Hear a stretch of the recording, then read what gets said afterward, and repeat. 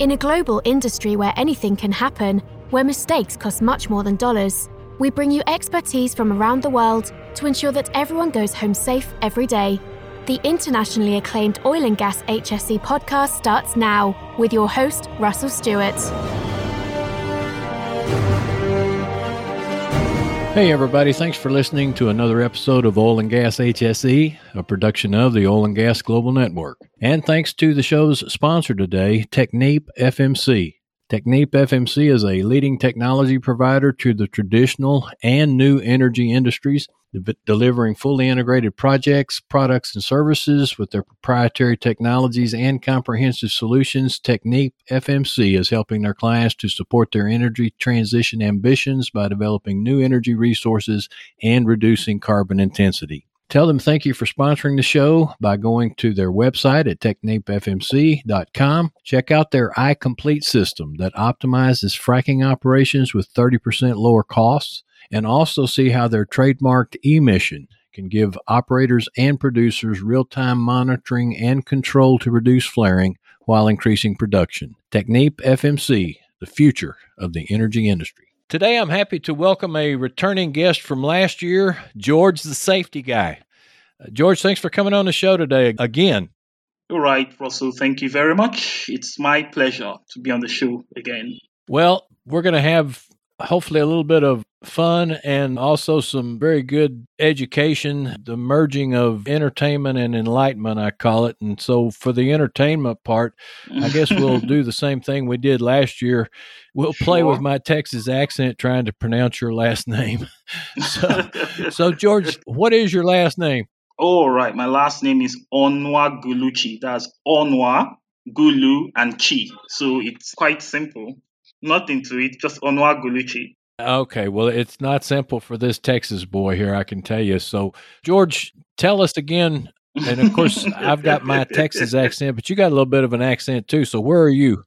All right, I'm in Nigeria, Lagos presently, and I work with Abrams Energy Services. It's an oil and gas servicing company. We're into engineering, procurement, construction, maintenance, and inspection. And I'm the HSC coordinator. I work with some top oil and gas multinational companies like Shell, ExxonMobil, and Chevron, where I ensure that my workers who are there on their facilities work safe and also get back home safely to their families. Well, there you go. And that's specifically what we're going to talk about today. And you mentioned some heavy hitters there that you're associated with, which just again illustrates the fact we have top-notch people who come on this program. And speaking of that, before we get into actually the topic I wanted to talk about, George, as complicated as your name is to spell and to say, you got more letters behind that name than you do in your own name. So what is all this? How many certifications do you have here? All right. I see NEBOSH, I see ISO 9001, 45001, 14001. I've also got some OSHA certification in oil and gas, construction, and the general health and safety. I'm a continuous learner. I enjoy learning. It's health and safety we are talking about here, and it's fun. It's a fun career. It's an interesting career. You get to meet people, you get to interact with people, you get to use your skills from psychology, you get to use your skills from engineering, you get to use the skills from law, all skills whilst working as a HSC professional or person. Well, you're certainly passionate about it, which is one of the things I appreciate and one of the reasons I wanted to have you on the show. But the other thing is, you post from time to time on LinkedIn. You must have a pretty good reputation in the HSE industry and not just oil field, because when you post, you get a lot of likes and you get a lot of comments. I'm really impressed. In fact, it almost hurts my feelings. I don't get quite that much love when I post on LinkedIn. I think it's about posting what people can relate with. However, they can relate with it at the same time. It makes people ask themselves certain questions. Like, it makes people sit back and then do a bit of reflection. So I would say Probably that's why I get that much likes and that much engagement on my posts. Okay, so let's talk about the latest one. And so here's what you said. You said incidents are not good. However, incidents are what Yeah. reminds the safety professional of his or her responsibility in the present. Yeah. All right. Before I start, I want to ask you what you think, Russell, about that comment. What goes through your mind when you read that? Well, actually, what spurred my thinking on it was actually some of the comments that you did get on it. One of of course, the thing that hit me, and you already mentioned it, and I said we were going to talk about it again. It's the theme of this show. But one of the comments that you got was, "Thanks for sharing. That is one of the major motivations of a safety professional, everyone going back home safely." And so someone else said, "What reminds me of my job or responsibility as a safety professional is seeing employees come out from the workers' bus in the morning and asking myself, can everyone go back home safely? The answer is my calling as a safety professional." When I read those comments, I thought, yeah, I think that's one of the things he's trying to say. I'm going to let you comment on it. There was actually another comment on there you got a little pushback on. So we'll talk about that here in just a second. All right. I would want to say the post itself is a double-edged sword. It cuts both ways. Some people actually, they didn't post, but I got to meet them physically and they were like, your post sounds like a reactive measure to safety. Would you have to wait before there is an incident before you are reminded of your responsibility as a safety professional? And some others too quite agree that, I think it's proactive. When you think incident, then you do all you can to mitigate, do all you can to control the risk, you do all you can to ensure that workers are home to their family. All the comments there, like people want workers to go home, people do not want people getting injured at work. People are trying to just feel the value that they are adding to the company and also to the staff by ensuring that everyone goes home to their loved ones. But beneath, there's an undertone to that. Why? Why do we do this? Why are you doing this as a health and safety professional? If you could dig deep, you see some people really it's about compliance. We do not want any compensation claims. We do not want any fine. We do not want any issues with the regulators.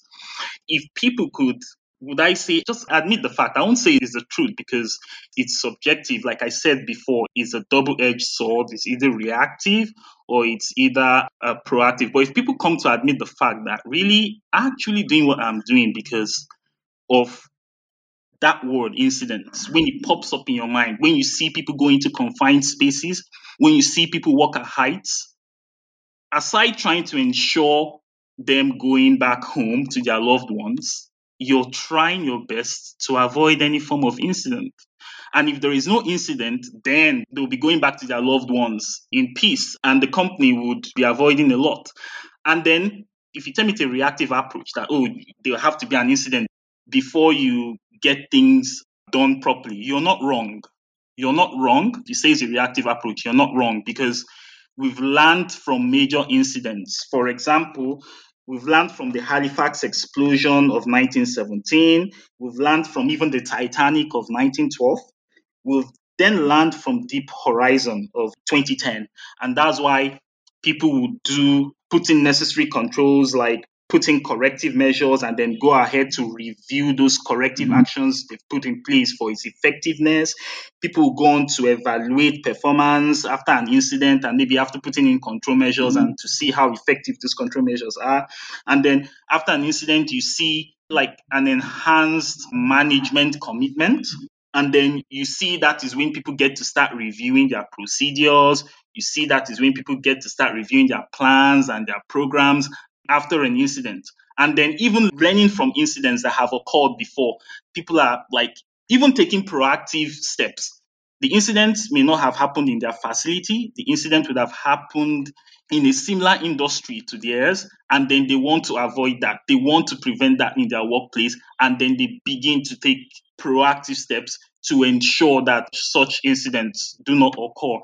And then when it comes to incident prevention, when you think of that quote, you would be reinforced, you will be instilled to take the necessary proactive steps to prevent incidents from occurring. And then one of those proactive steps one may likely take would be checking their lessons learned register or their lessons learned log from previous projects, checking their risk registers from previous projects and how the risks and the hazards identified relates to present projects. And then you would want to put in safe systems of work. You would always check your safe systems of work. You would always evaluate your safe systems of work to ensure that they are effective and that they fit into the specific situation that you're trying to prevent or you are trying to handle at that point in time.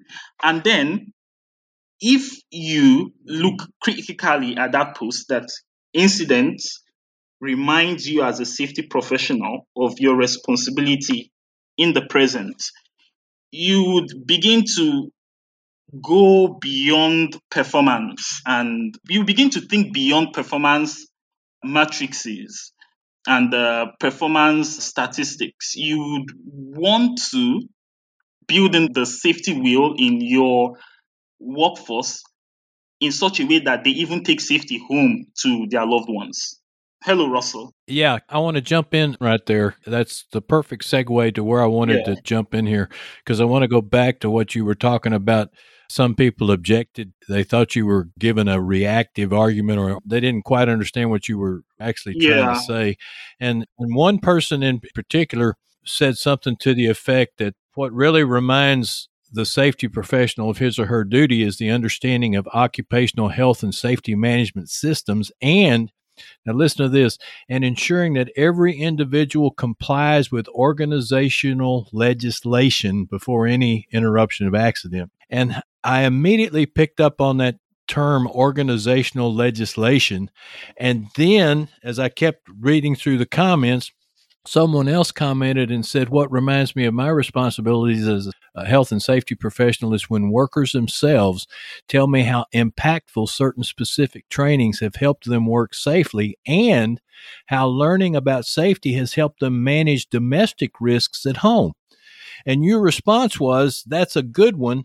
When workers get to apply their safety trainings even at home, it goes to show that your workers are beginning to make safety a lifestyle. And to me, the contrast, and I think this is what you were trying to get to, there's a contrast between organizational legislation and making safety a lifestyle. And the latter is a much more effective way to approach it, I think. Wouldn't you agree? Yeah, sure. I would agree with you. Like making safety, if safety becomes a lifestyle, that means safety is a value. Safety becomes your value, and values are what we live by. But for organizational legislation, and I think that's what most people actually do when it comes to safety, they are in safety for compliance and not really for the commitment. Exactly. Yeah, they're in safety for compliance. We don't want to pay fines. We want to just obey and just comply to certain standards, comply to certain regulations. But even with compliance, we are still having incidents on site. Even with compliance, you're proactive with your safety steps, we are still having incidents. Like, you can't tell how effective your plans or your programs are until they are tested.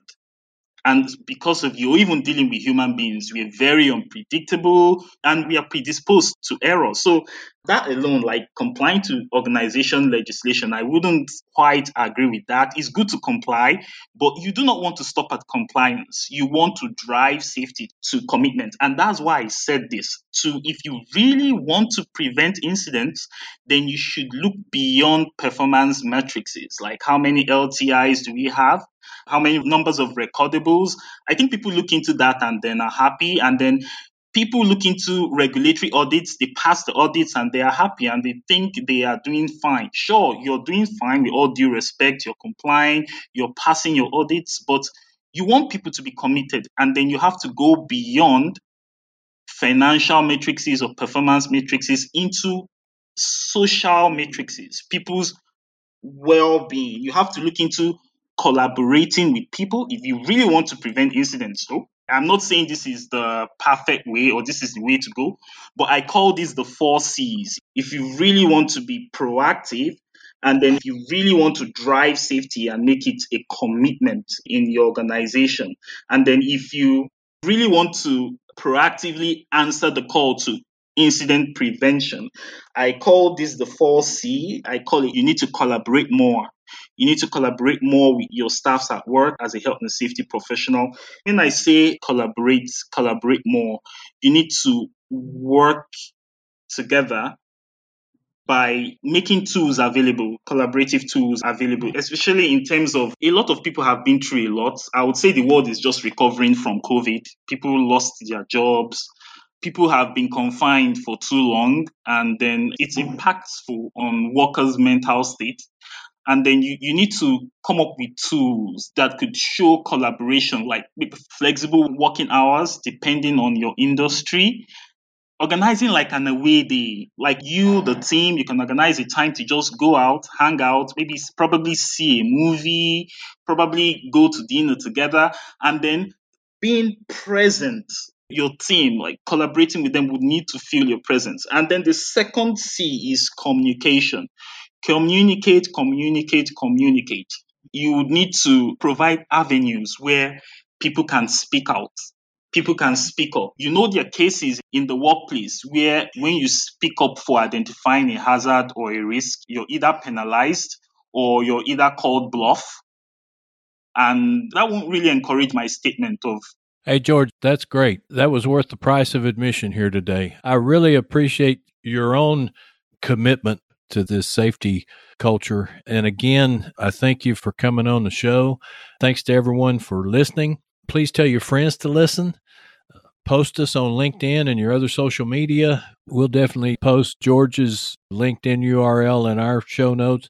Please leave us a review on iTunes or Spotify or whatever podcast platform you listen to. And please tune in again next week for another episode of Oil and Gas HSE, a production of the Oil and Gas Global Network. Tune in next week for another engaging episode of the Oil and Gas HSE podcast, a production of the Oil and Gas Global Network. Learn more at oggn.com.